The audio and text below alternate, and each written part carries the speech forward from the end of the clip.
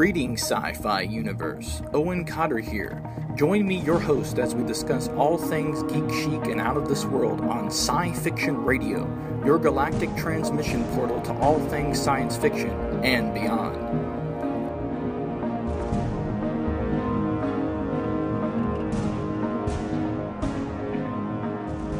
Welcome to Sci-Fiction Radio. Today we have philosopher, author, and futurist Zoltan Istvan. Hold on while Zoltan joins us shortly. Zoltan, you there? Hey, how are you doing, Owen?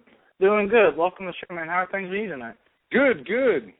Things are going great. How about you? Doing pretty good. Just keeping busy. Doing pretty good. It's great to hear you're doing well, man. Well, let's get started for everybody. For the listeners, can you introduce yourself and tell everybody a little bit about what it is you do and things?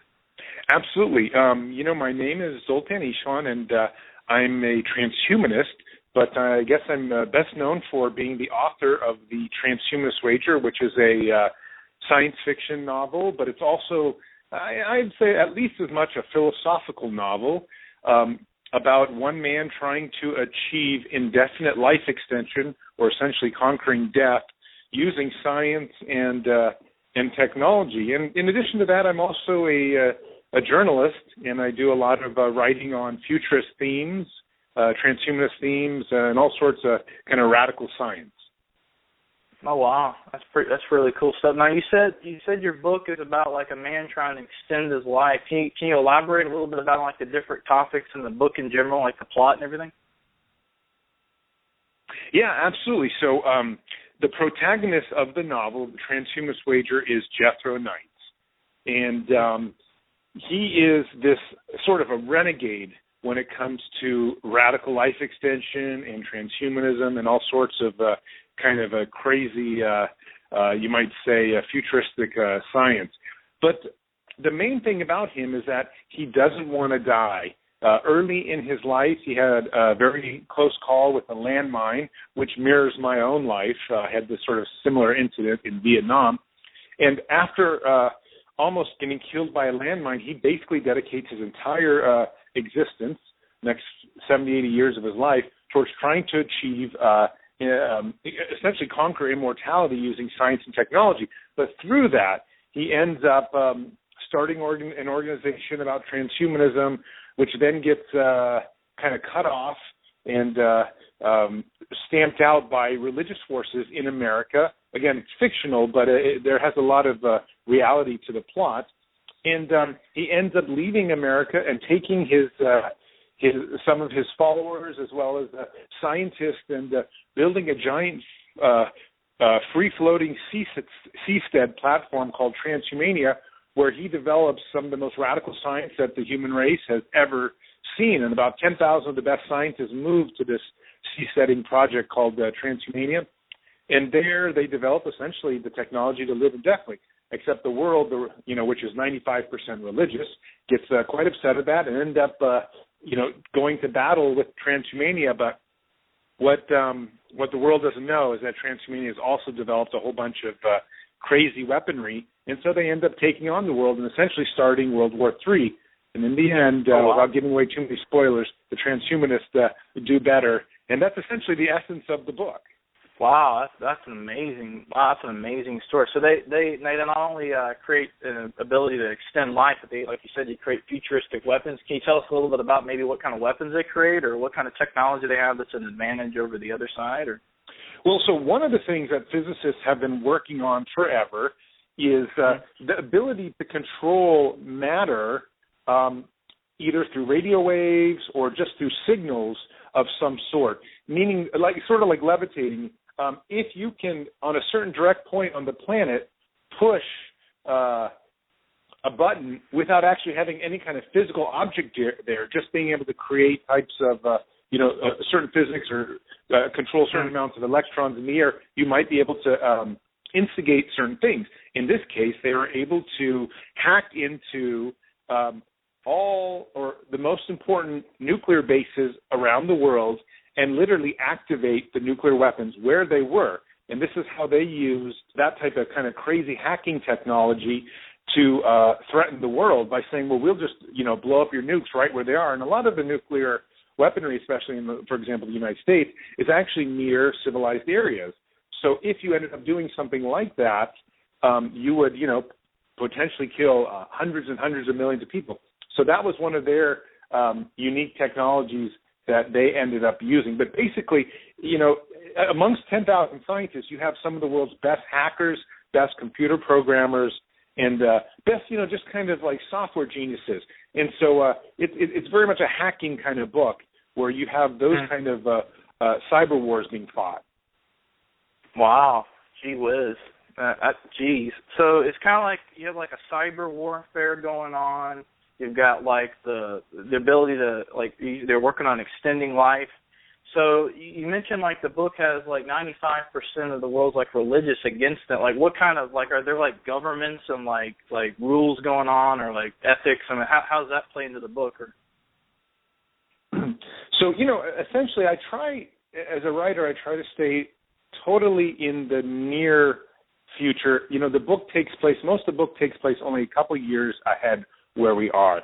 And, if you look around the world as it is today, and when I say 95% of the world is religious, I mean it, that most people still feel that there's an afterlife, that there are some very strong religious forces basically controlling the world. I mean, we do not have a single atheist congressperson right now out of 500-something of them in the United States. So essentially, when some person or a group of people like transhumanists try to extend life, especially indefinitely, what they're basically doing is sort of going against some of the major Abrahamic religions and their idea of an afterlife or their idea of being born to sin and then, reunited with God later. Transhumanists mostly don't believe that. And so the book creates this environment where it's essentially two sides. You have religious forces and you have atheist transhumanists who are sort of battling out. And the story unfolds through various plots where people, you get to find that out more and more until you get to kind of a climax about in the middle of the book where essentially the religious forces say, hey, transhumanism for the most part needs to be illegal. We really just can't have a bunch of scientists trying to develop immortality. It just doesn't go with our version of life. And anyway, so those are some of the religious ideas that take place in the book, and they're very philosophical. I have dialogue that go on, for pages, so people kind of really, you don't just read about and hear about like subtly like you might a Blockbuster or something like that where they mention these religious topics. You actually get into the philosophy. About 20% of the book is solid philosophy. Nice. Well, that sounds like that's awesome. And so they've got technology, they've got that. I wanted to talk to you about some of the topics. I was reading some of the stuff you're writing on, I believe it's the Huffington Post, and researching this particular. It's called the topic of cryonics. First off, for everybody who's listening, can you, like in your own words, tell everybody what cryonics is and your thoughts on the matter? Sure. Yeah. Cryonics is essentially just using the science of cryogenics, and the science of cryogenics is using incredibly cold temperatures to freeze living matter, biological matter. And cryonics is specifically freezing human bodies.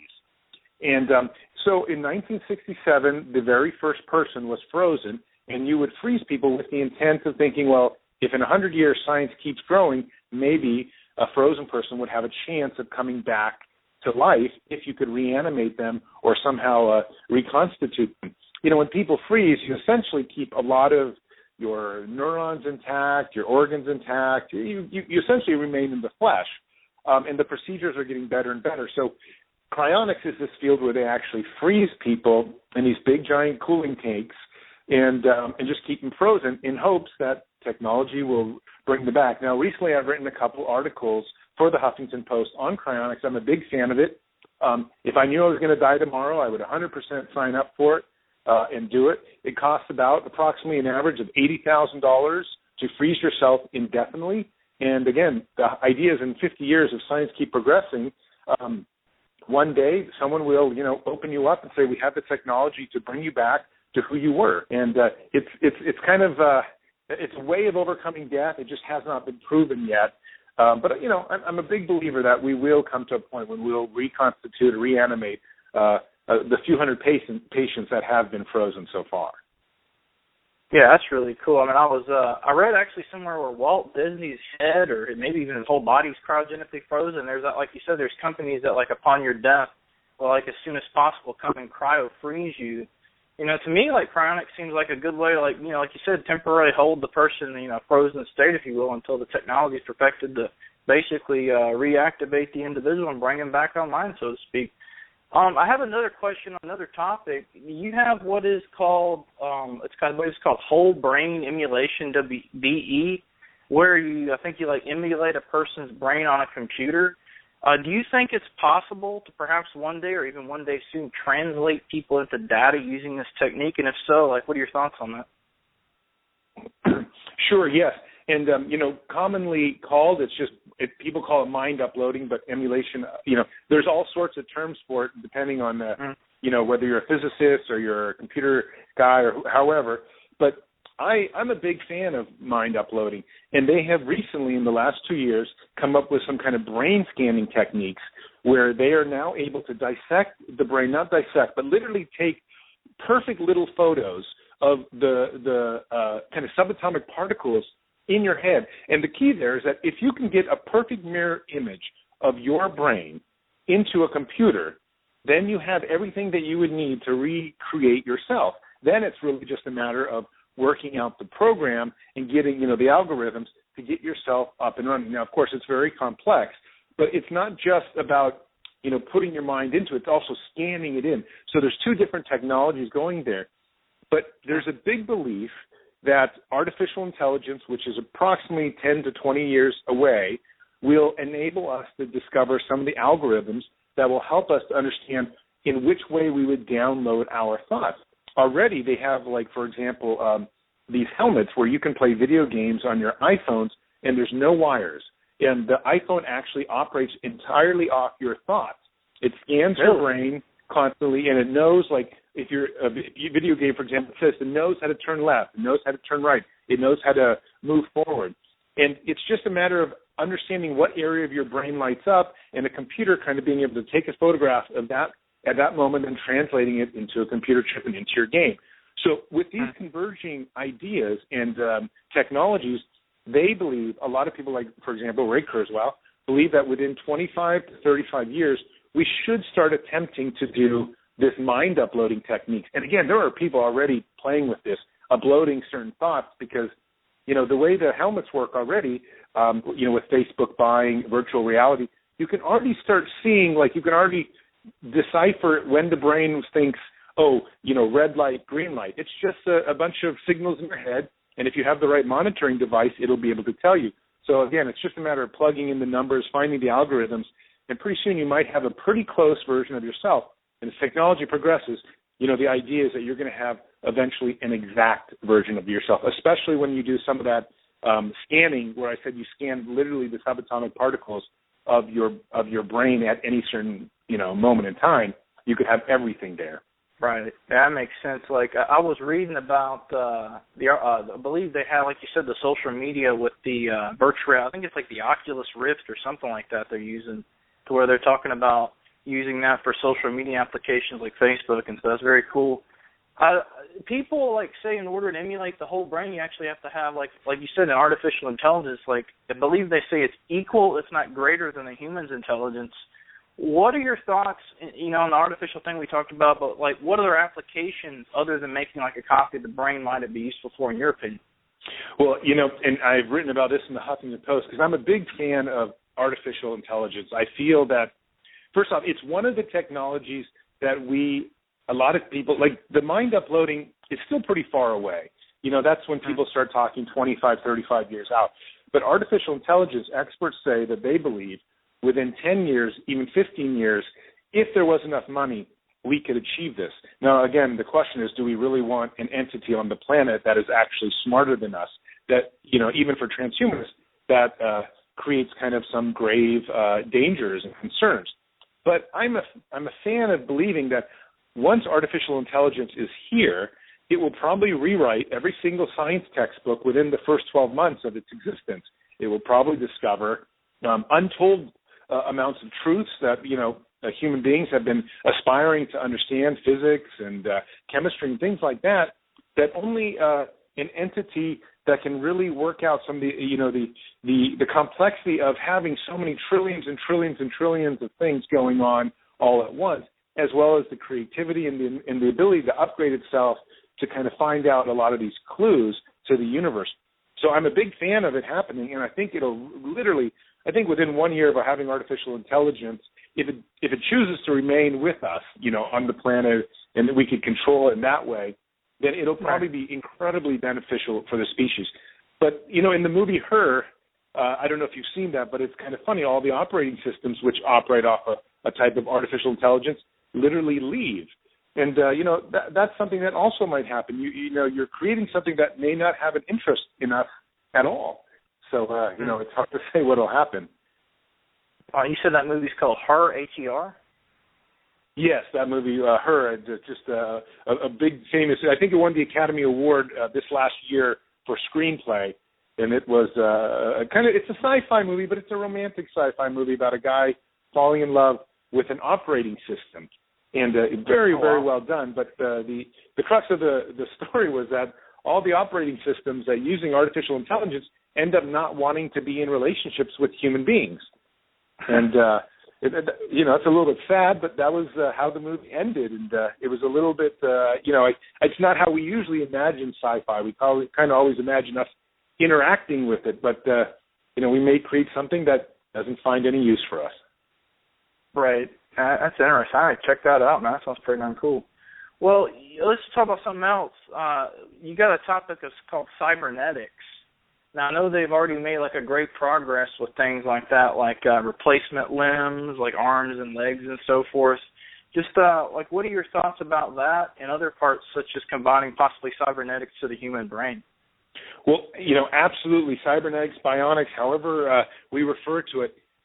Last year, I think one of the most important things that has happened, certainly in human civilization, is that they were able to connect an amputee's nervous system, I think it was his right arm, to a robotic limb, and he was able to actually move his fingers and move his arm. This is the future of the human being, essentially. It's I'm going to guess that in 10 years, we're going to be considering whether we should be replacing our arms with bionic arms, not because we're amputees, but just because they simply are better. For example, artificial hearts are getting better and better every year, and probably 4 to 5 years, they're going to be the equivalent of a human heart. Now, heart disease is the number one killer in America, so you can rest assured that there's a huge amount of people that are going to preemptively get heart replacements just because it makes a lot more sense to have an artificial one or a bionic one. And I think the same thing will happen with arms. I think eventually we'll all become cyborgs, as it simply makes more sense to live longer and live better. And for example, the robotic arm, the sensory things on these on the fingers, they can be 10 times as much sensitivity as a human hand. You can feel heat from 5 inches away and know exactly the temperature of, for example, your soup. So these are some of the things that are going to be coming with bionic arms and bionic parts, cybernetics, and all these other things in the future. And I'm a big believer that a lot of us are going to start upgrading ourselves. We think of plastic surgery as being, kind of some superficial, let's make ourselves more beautiful. But plastic surgery using bionics is going to be the key of the future, as people end up start saying, well, it makes a lot more sense to have a robotic arm that can lift 500 pounds over my head very easily when I could only lift 50 pounds or something, with my arm. Mm. That's awesome. It's amazing to think about that kind of. It's probably going to be coming up pretty soon, like you said. Some of that stuff like this hearts, I know I was reading about that. I know I believe they successfully tried those out already, right? Like they had a first artificial surgery with that, right? Yes. There are already hundreds, and I'm not sure exactly how many, but there are many people living with artificial hearts. They've been at it for, I think, 5-10 years. The problem, though, is that, the compatibility, it takes time, and for these things. And also it's incredibly costly. So, as with cell phone technology, when it first came out, these giant cell phones 30 years ago, only the very rich could afford it. And now everyone in the world can, most people in the world can afford a cell phone. So it takes a while to kind of filter the system. But I'm a big believer that you're going to see a lot of older people start getting heart replacement surgeries in the next 5 and 10 years. Insurance will cover it, and people will live a lot longer just because they're not going to be dying from heart disease. And like I said, it's the number one killer. So if you can take that out, you've eradicated one of the worst problems for our species. Yeah, I totally agree with you on that, man. Help people live longer, and like the heart, like you said, like it is a major killer in America, heart disease and all that. Well, I have another question. Now, you mentioned like that movie Her. I just was curious, like there are a lot of popular sci-fi and cyberpunk movies that deals with like transhumanism, cybernetics, and so forth. Curious, which ones do you enjoy exactly? And and I have some other questions pertaining to that. Yeah, I'm probably sort of boring with this, but my favorite sci-fi movie continues to be Matrix. I love watching all three of them, and I think it's just I've watched Matrix now maybe 15 or 20 times, all three of them in a row, because they're just brilliant in how they talk about a virtual world where we interact with, and then we can come back. And I'm kind of more of a fan of some of the older movies too, Star Wars, where they do classic personality developments. Though I've been increasingly going for some of the newer ones as well. I like The Island. I don't know if you've seen that. There's some other cyberpunk movies that are out there that always catch my attention. I make a point of watching a documentary or a movie virtually every night. So I literally live for my, I come home at night, get a glass of scotch, and turn on a good movie. And I try to stay up to date with all of them because I find watching sci-fi just brilliant. Yeah, I agree with you on that, man. Matrix, superb film. It's one of my favorites as well. When I was a kid, and I actually caught a lot of these in reruns, I don't know if you're familiar with it, one of my favorite shows was a show called Max Headroom, 20 Minutes into the Future, which deals with artificial intelligence, and it's kind of like based around the world, around technology. Have you ever seen the show? And if so, like, curious, what are your thoughts on the way they've implemented the stuff and the technology in that? So I remember the show vaguely. I wouldn't be able to comment on it because I can't remember enough, but I remember I have the screen image in my head, but I'll have to check it out on Wikipedia afterwards because I'm sure familiar with it, but I definitely can't remember enough to say anything. Yeah, it's a really cool show. It starred an actor, his main actor, who also played it was like basically they translated his data into a digital copy of himself on a computer, which had all his memories. But the actor's name, I believe, was Matt Frewer, and it starred a few people that went on to do some other shows. Very cool show. I think it only lasted 2 seasons, but it's a pretty neat show. You should check it out. There was another a movie that I saw. I haven't seen it yet. I want to see it. It's with Johnny Depp. It's called Transcendence. Have you seen the film? And if so, like, what are your thoughts on the viewpoints on transhumanism and the concept, like, in the movie, like, of digital immortality? Yeah. I have seen Transcendence. And so, look, Transcendence is awesome in the way that it kind of goes about telling a story of artificial intelligence, and there's a conflict that's not that dissimilar from ideas in my book where some people want to stop technology. Ultimately, though, I felt like, the movie was a little bit commercialized and stuff like that. So ultimately, this is one of the problems with Hollywood. It's very tough to put forth a movie like Matrix that actually hits home and really hits you deep down inside. But the idea that you're going to upload someone's brain, like we discussed earlier, is awesome, right. And the science was great. And it's probably true. I mean, this is what my book advocates too. My book advocates that somebody will probably use that power to gain more power. And that's I just feel that that's sort of the essence of human nature. It's the essence of evolution. And so that could easily happen where the first person who actually gets inside a computer, like Lawnmower Man, literally runs with it and says, okay, now I'm the supreme, the smartest person, the most intelligent, most powerful entity in the universe, and I'm going to keep it. And so in that aspect, I really like the movie as well. I mean, there are a lot of twists. I just wish maybe it wasn't so commercialized. Maybe it would stick to more of a raw story because I'm not a big fan of blockbusters. I think blockbusters end up taking away something. They try to appeal to too many people, and as opposed to something like, smaller, like Matrix, which had no idea it was going to succeed, but just appealed to an entire generation of, kind of cyberpunk people that loved hacking. Right. Yeah, I totally agree with you on that. Like a lot of these films, they're almost like, they're also geared and programmed to the younger audiences, especially. Like they may come across as being something for 25, 35-year-old people, but then it's so diluted down. Like even I'm not trying to I like the comic movies, but even some of the more serious films, they not just the comic, but I'm talking about a lot of these movies these days, and they also kind of twist them into like a post-apocalyptic type world. I'm sure you've seen that. Based on you mentioning The Matrix, and that's one of my favorite movies as well. Now, in real life, it's like we live in a society that's basically based largely around capitalism and the acquisition of material goods. And to me, it almost seems like that we're all living in some type of an artificially induced dream state. Well, most of us, programmed from birth by society, by brands, all that stuff. And like we believe whatever's on TV and stay asleep. Just curious, as a visionary futurist, based on current trends, where you see humanity, heading in the future years to come? Well, I agree with you, and in fact, that a lot of my Transhumanist Wager novel is about this idea that we are living. We've been induced sort of with what I call baggage culture, where everything that happens to us has sort of already been taught to us. We never had a choice in a lot of the ideas that came to us. We just were said, go through school, get a job, get married, have kids. No, it was never taught to us to say, hey, well, you can do anything you want to do. Of course they say that, but it's really difficult in the real world. That's why the majority of the people don't do it. So where are we going?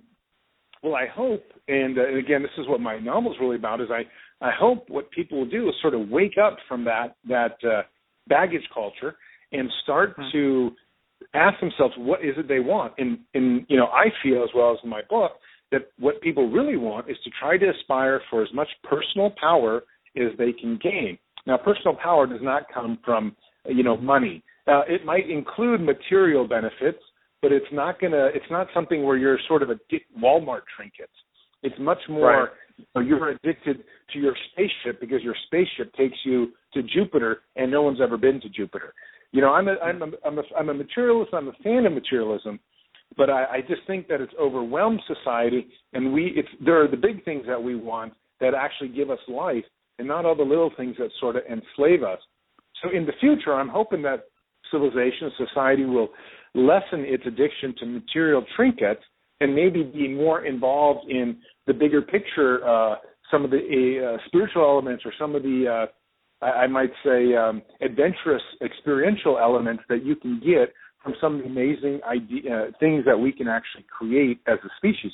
However, I got to be honest, it seems like with 7 billion people and growing, that more and more people are really just getting more engulfed in their little 2-car garages, suburbs, and trinket buying. So I'm not sure if there's really a real future out there for civilization to avoid its kind of material enslavement until maybe we get to a point like transcendence or mind uploading, where all of a sudden, now we have the digital capacity to escape the materialism, and we can just be anything we want, even if it is only inside a machine.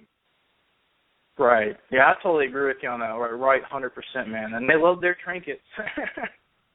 Oh yeah, I know, it's crazy, and I'm I don't want to bash materialism because I have trinkets and cars as well, but I think it's gone so overboard.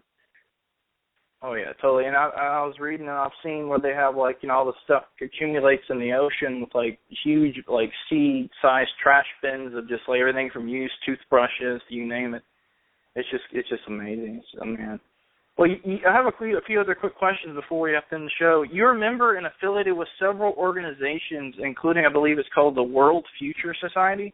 What are some of these societies that you're involved in, and can you tell everybody about your roles in them and so forth? Sure, and I'll tell a couple here. So the World Future Society is the largest futurist society, and basically anyone can join. And there's just a membership fee. And basically what they do is when you join, they give you a magazine that they put out every month, and they just kind of keep you involved in the most up-to-date futurist concerns. No matter whether it's technologies, it's mind uploading, it's environmental stuff, it's just a community for futurists to enjoy and kind of to commingle and have renewed, to have a lot of communication, emails and Twitter and all this. And of course, they have one big conference in a year, and I'm going to. It's in Orlando in about 2 weeks where I'm speaking. But the World Future Society is great. And another society that I'm a part of, I love, is called the Seasteading Institute. And the Seasteading Institute is this idea that we should build floating cities, essentially, and let them go out in the ocean. Once you're around 200 miles off land, a lot of the rules, a lot of the laws of the country you're in no longer apply. So if you're floating around the ocean 1,000 miles out, you sort of create your own laws. So a lot of people feel like we should build floating universities out there, or floating cities where people can just develop the kinds of technologies they want. They can live in perhaps libertarian-type communities. And so I'm a volunteer ambassador at this institute. It's a nonprofit institute called the Seasteading Institute, and it's great. It's just they just basically support people living independent of kind of society and starting out anew and upon the oceans and saying, okay, what is it we can do? And these are massive cities, so it's not like you're living on a boat. They're so big, right, these floating platforms, that they're literally 100 football fields put together, and then skyscrapers going out of the the platforms. That's really cool, man. That's really cool. Well, I have a side question to that. I know you're talking about cities above water. What are your opinions of colonization of, like, the last unexplored region on Earth under the water, on, like, future stuff that we can maybe do with under the water exploration and so forth?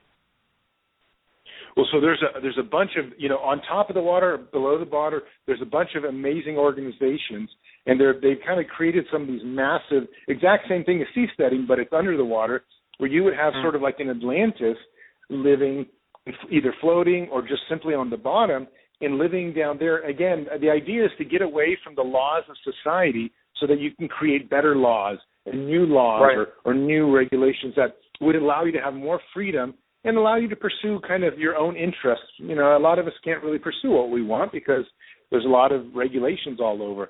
And so I'm a big fan of developing anything. And, of course, most of the Earth is water, and I'm 100% sure we haven't discovered all the brilliance and the bouncy that's out there. I mean, there might even be certain types of fish in the 30,000 feet down in the water that have the cure to cancer. We don't know yet because we haven't explored it much. So those are reasons to definitely go out there, and I'm very supportive of anyone that either belongs to those organizations or just supports them because, we have a whole planet to explore, and it's not just breathing air. It's under the water as well. Well, I totally agree with you on that, man. I mean, there's so much. They're like, I know they found some more ruins, like a whole other Sphinx pyramid and stuff down there. I'm sure there's other unknown things we have yet to discover down there. Well, right quick, I read where you are what's called, I believe it's called a volcano boarder, and that you are considered by many people to be the inventor of it. What exactly is volcano boarding, and how did you come up with it? Sure. So, a long time ago, 1995, I was sailing a sailboat in the South Pacific, and there was this exploding volcano in the island group of Vanuatu.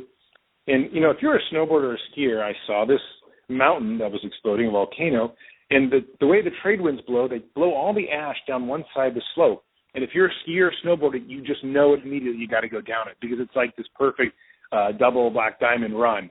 And so later I went back to the National Geographic Channel about 7-10 years after there, and they had me film it for one of their television shows.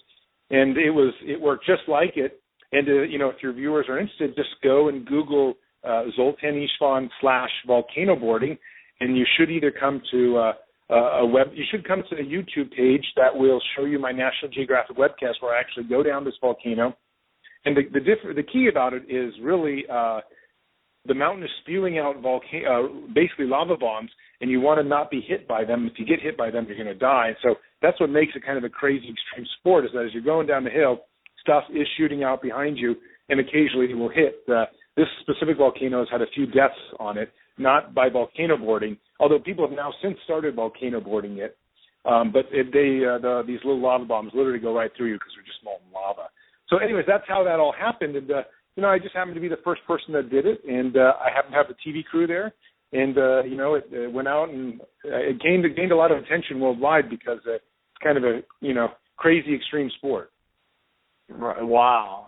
So there's like you said, people died on that? Gee whiz, man. That's incredible. So you're like the inventor of all, that's wow. And you said there's a YouTube page on that. Is that on National Geographic or is that their station or their channel? Or?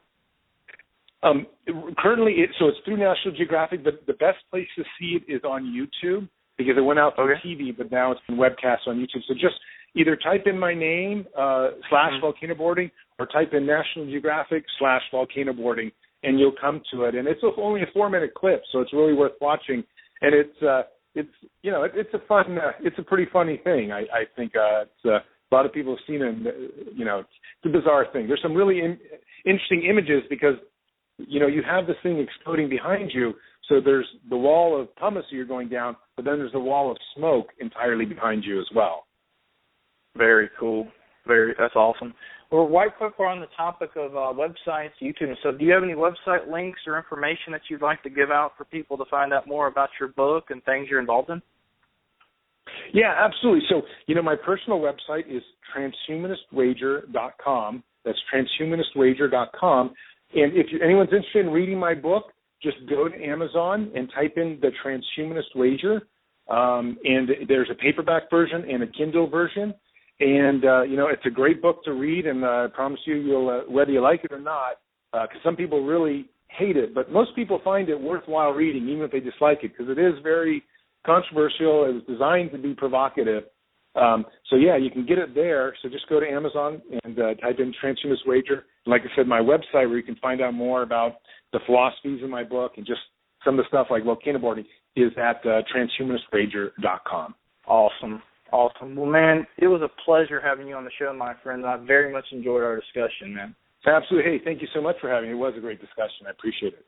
Oh, you're most welcome, man. You take care, buddy. You too, man. You take care. All right. Peace, man. Bye-bye.